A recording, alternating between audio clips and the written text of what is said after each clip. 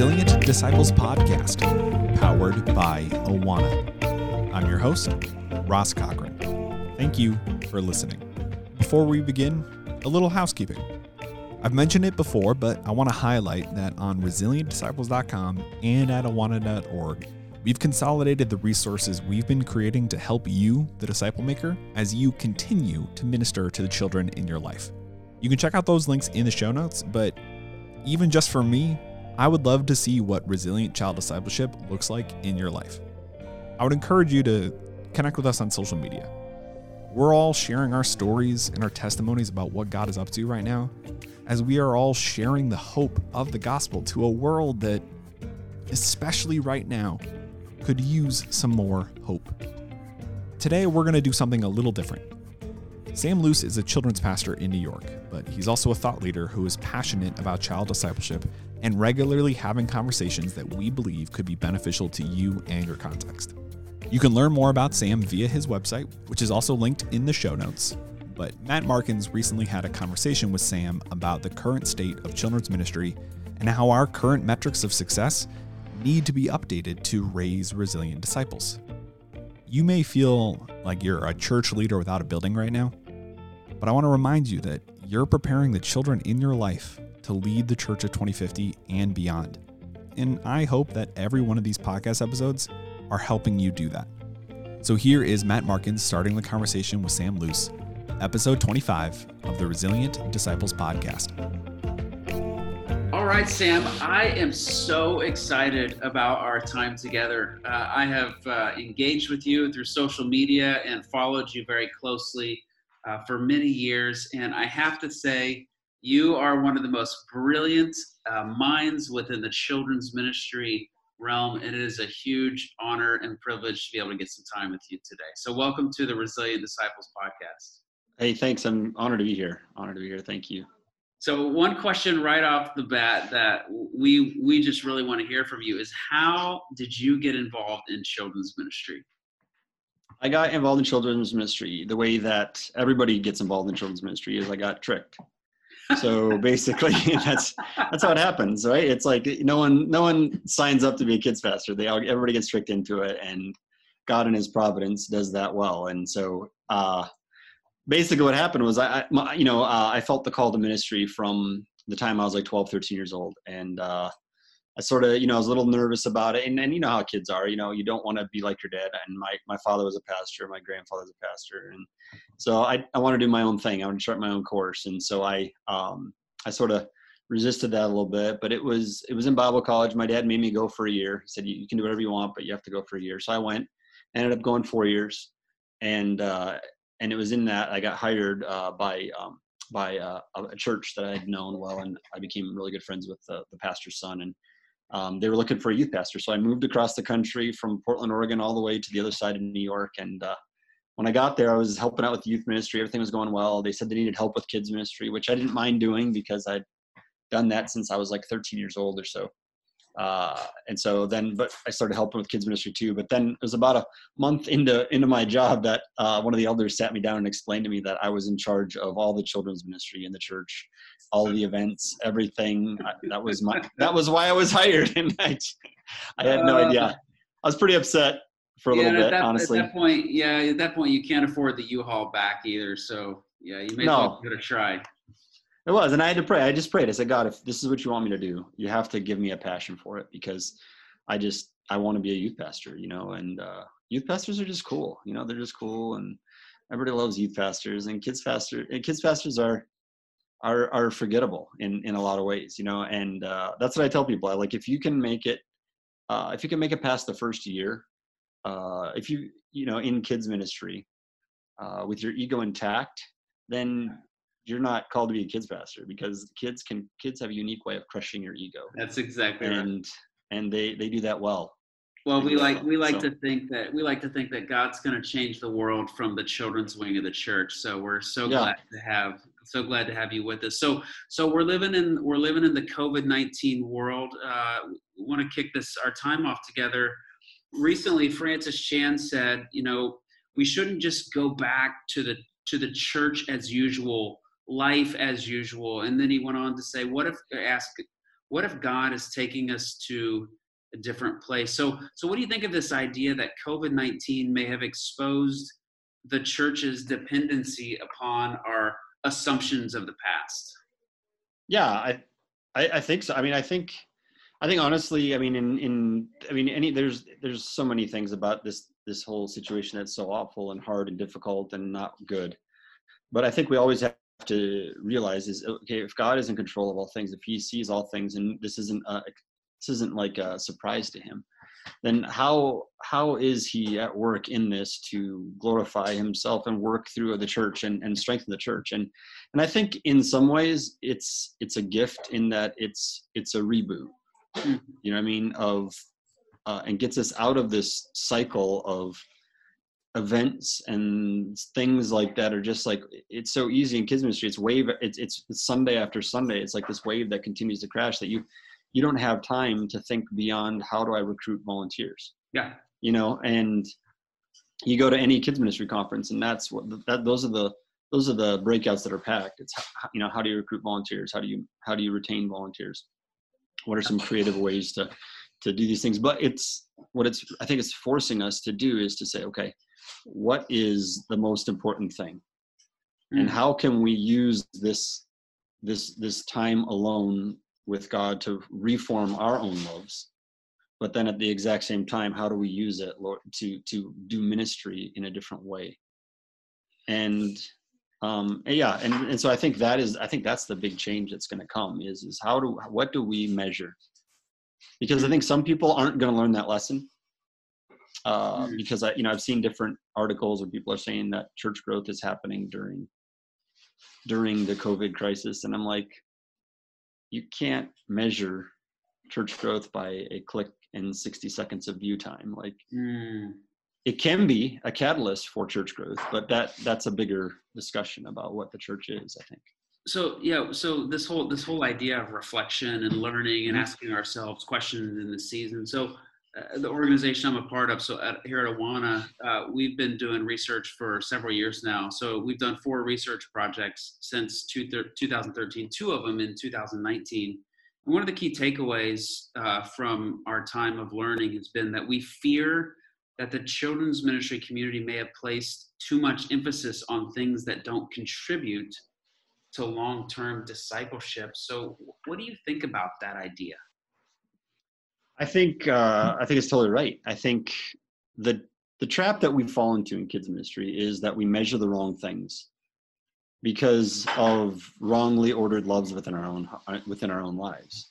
Like, we love self, we love success, we love likes, we love fans more than we love disciples. Fans are easy. Fans and followers and likes and clicks, those are all easy because they're clean. There's no messiness of life that discipleship entails.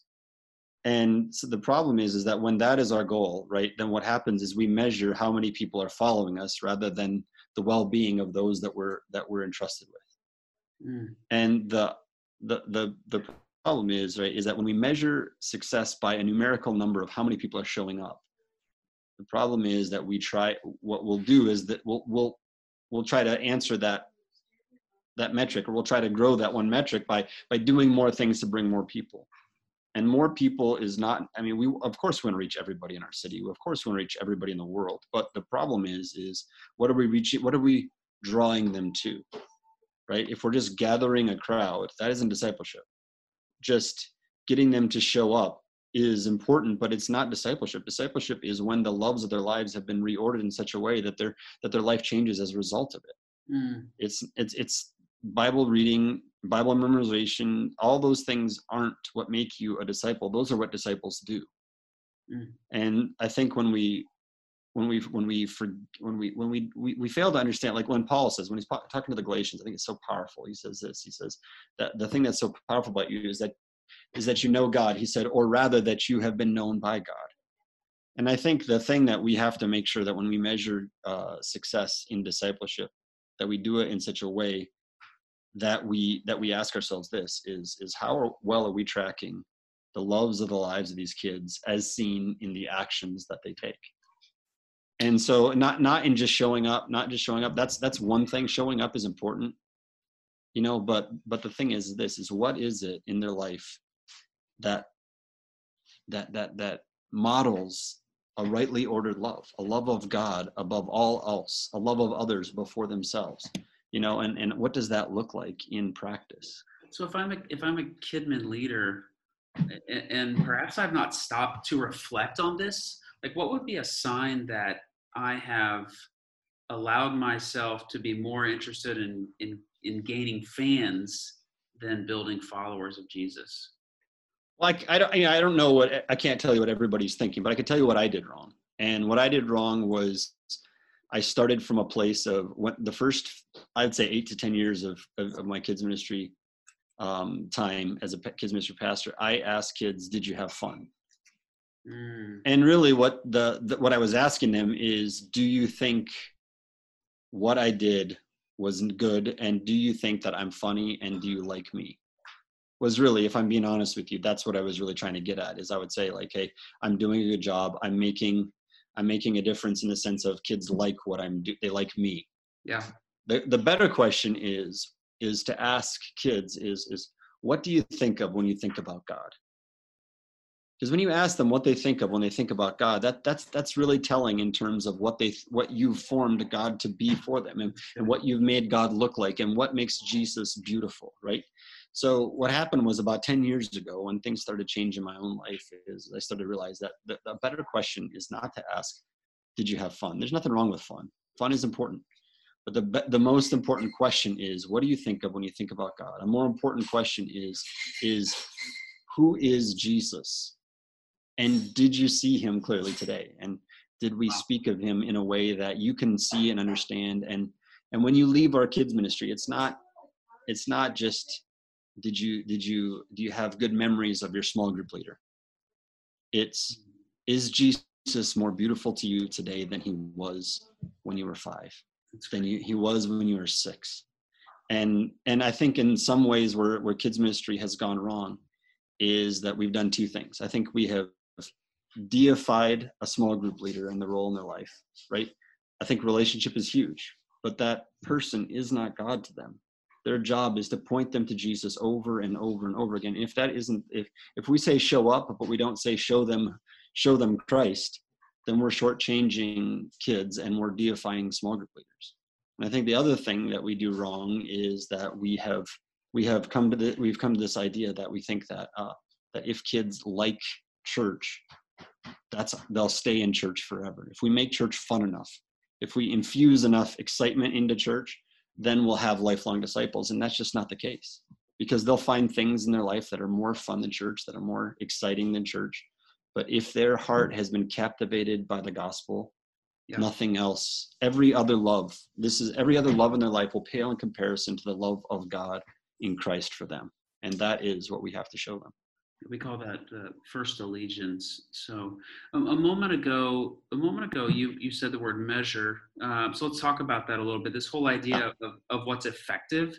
So here's a quick metaphor. So I'm assuming your kids are approaching college age, at least in a few years, maybe, perhaps. So let's pretend you're about to drop your kids off at college. And you want to know, like, what's your job placement rate? What's the academic institution's job placement rate, graduation rate, the GPAs, et cetera? You're going to ask this academic institution these types of questions, and they're going to be able to rattle off answers, because their very success is based off of being able to justify how good they are at performing in those areas. So how much more foundational is this, what we're doing here with discipling and forming the spiritual lives of children? Obviously, it's the most foundational work of the church. So in our 2019 research, in one of our projects, we asked leaders, children's ministry leaders specifically, how carefully are you and your team tracking and measuring the success and impact of the overall children's ministry at your church? Any guesses? You want to guess what they said? I honestly, attendance, I would say. I mean, I think there's not, I don't know if kids ministry leaders, again, think about that as much as they should. Yeah.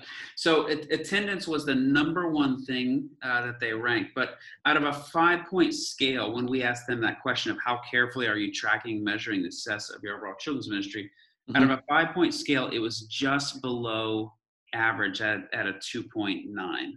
Wow. So why do you think this is? Why is it that we don't really know exactly what to measure and we don't really seem to track it?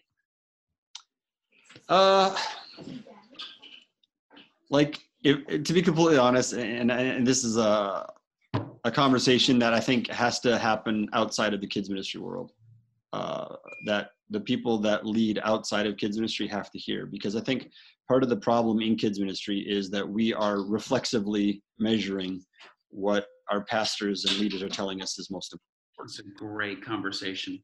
And so the problem is that kids ministry leaders feel they feel that they get into the job that they do because they love children, but what they do is they don't know how to. They like to teach kids, but I think what happens is that when their boss or their executive pastor or whoever it is above them says, "Hey, there needs to be 50. We need 50 more people at VBS this year than we had last year."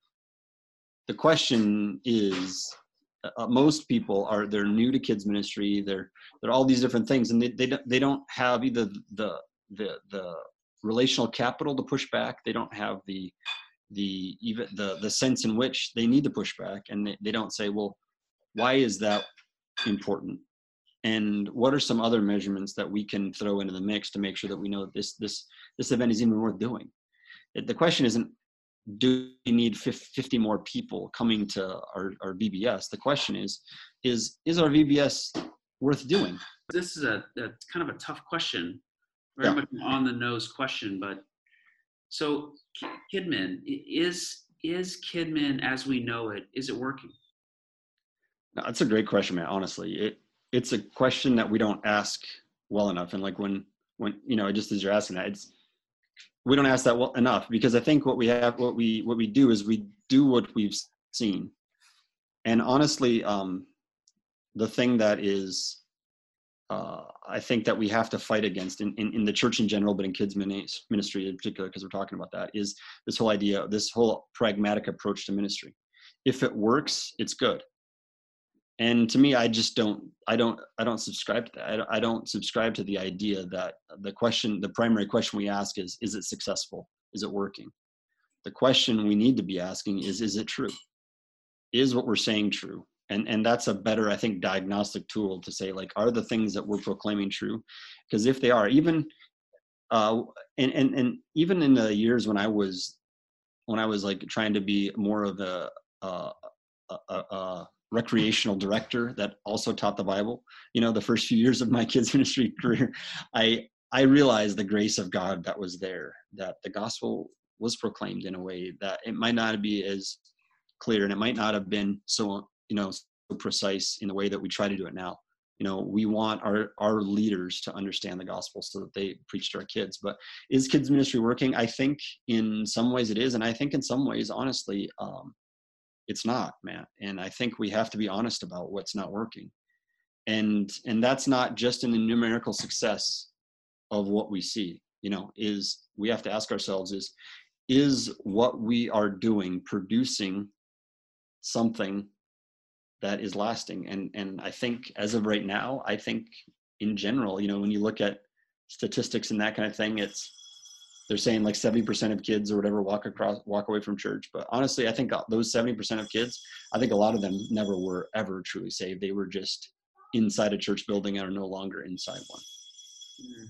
And so I think what we have to ask ourselves is, what do we need to do to make people not just feel like I have to go to church, but what are we doing to make kids love the God of the Bible as he's revealed himself? So one of the conversations you and I've had through email, direct messaging, is that this whole idea that we need to move from kids ministry to a more clearly defined target, which is totally child discipleship. So yeah. So how would you define child discipleship? What do you see as the key distinctives of child discipleship? No, and that's totally true, Matt. I think honestly, like, I think we have to move away from like just creating a place for kids to come when their parents are in church to how can we as the church, and honestly, Matt, like, I don't know if, yeah, I just, here, just being honest with you, here's the thing is I love this whole idea of parents are the primary disciplers of their kids. And we need to be championing that and saying that. But I think in some ways, honestly, the church has gone so far that direction that we have failed to be disciplers of kids that are coming, right? So we have to hold that truth in tension. It's not just parents, the primary disciplers. And I think it's honestly produced like a small degree or even a large degree in some senses of laziness within us. We say, like, well, parents should be doing that. All I got to do is print coloring pages and they'll do it.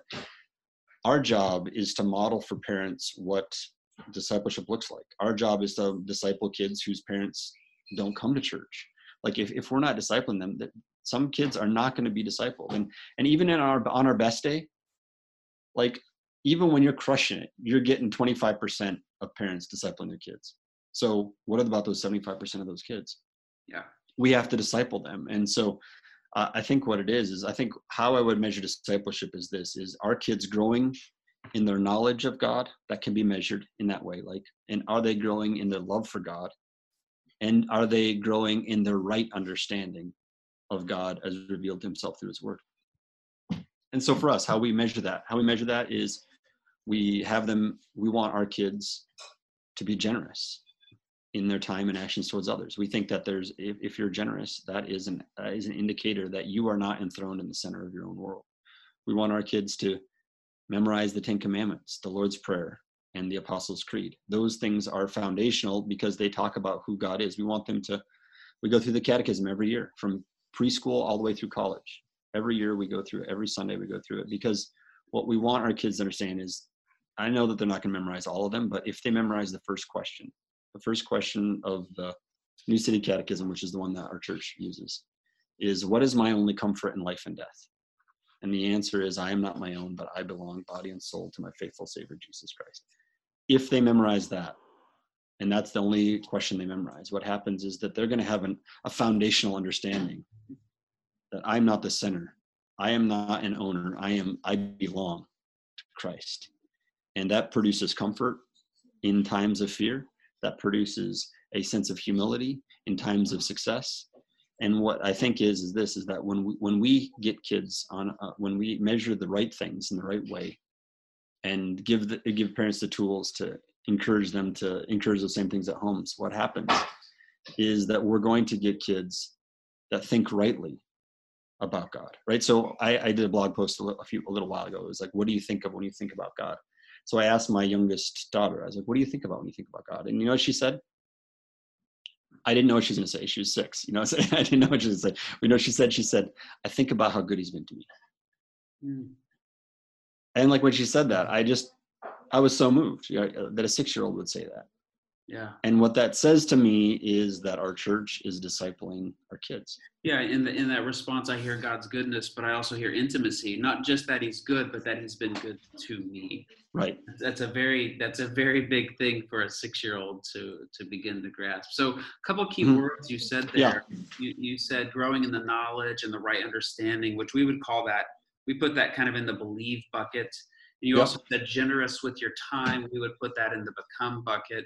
Right. But there's this relational component, which has to do with disciple makers who exude belonging. So Christian Smith, I'm sure you're obviously very familiar with his work. In his book, Souls in Transition, he says basically that there's no single factor that can produce disciples.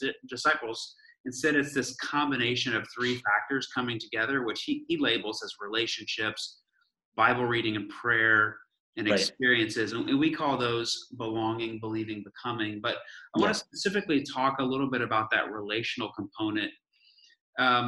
In a post-Christian culture and in a secular culture, we really see this idea of having someone that I can identify as a real human being, as a disciple who I know loves me, as being very important. Totally. Especially in a world of confusion, right, where we don't even know what male and female means anymore for totally. A child, what's being communicated to them. So talk about how important is it that our children's ministries be built to where a child can get to know an adult who loves and cares for them. Totally. I think that's huge. And I think the thing is having another person in your life other than your parents that are saying what your parents are saying is so important. And I think, but here's what I would say too, like something that I don't think we talk about enough in kids ministry is we talk a lot about like volunteers and, but I think the age of your volunteers is incredibly important too. Because I think in this whole relational component, like you need young kids, like you need teenagers, you need college age kids, because younger kids look up to those kids. Yeah. You know what I'm saying? And so you need that relationship in that way. But you know what we also need is like seniors to help volunteer in kids ministry, because kids need to see someone who has been through the storms of life and has walked through those storms. And Jesus is still okay, is still good to them, that Jesus is still their father. They still love Jesus despite having gone through the Great Depression, despite gone through, the difficulties of the 60s and the 70s and the turmoil in those decades. Jesus is still their hope and their joy. And we need that relational thing that only comes from relationship. You can only transmit, because we don't want, again, I think it's so important for us. I talk a lot about memorizing these things. And again, for us, it's not so much about how much you know. Those things are important because it paints a picture for us what God is like. But the reality is this, is that you cannot memorize your way to a relationship with Jesus. It is when the loves of your life have been reformed. We have to get back to this, I think, understanding in kids ministry, this Augustinian understanding of the reason why there is this unsettledness within kids is because they have disordered loves. They love themselves more than they should. They love the wrong things more than they should. And this is what Augustine says at the beginning, is that his order, the love, he said at the very beginning of his confessions and at the very end, he said that the problem in his life was a lot of things, and he was blatantly honest, which is crazy for someone to do, who was such an important bishop at the time. And he said that the reason for all of these things was because the loves of my life were disordered. And when we train our kids through relationship, when they see someone who has rightly ordered loves, there's that person's different. There's something different about that person. And so relationship is not the cure to discipleship. It's the person in whom they have a relationship with who has rightly ordered loves. That's the important thing. So they see that person, they say there's something different about that guy. What is it? And it's because God is primary and everything else is secondary. And as him being primary, every other love finds its proper place when the love for Christ is put first. But the power in that, when you do have that disciple maker who does have his or her affection rightly ordered, the power and the impact they can have in the lives of kids is just truly amazing. And it makes you wonder how many of those quote unquote volunteers realize the influence that they have, and makes me think we need to cast a bigger vision to them so that they can fully grasp the impact they can have on the lives of countless kids. Sam, what I love about our time together, you talked about the knowledge and the understanding combined with the love and affections of children. And I think that's so important. We talk a lot about the year 2050, and that our job as KidMin leaders is to prepare today's kids to lead the church and engage the culture of the year 2050. And I just love that idea of equipping them with everything they need to do the good work of living out the gospel and ordering their love and affection toward Jesus. That's going to help build the resilient disciples who engage the culture and lead the church of 2050. Thanks for your time. The Resilient Disciples podcast is powered by Awana. Awana is a global nonprofit organization dedicated to equipping leaders to reach kids with the gospel and engage them in lifelong discipleship. Awana is fueled by the generous support of individuals, churches, and organizations, as well as resource sales. Subscribe to the podcast today so you never miss an episode, and go to resilientdisciples.com for more resources and many more of these conversations. The podcast is mixed, edited, produced, and hosted by me, Ross Cochran. Thanks to Kevin Orris and Phil Wallace for making the podcast happen. And thank you for listening. I'll talk to you on Thursday.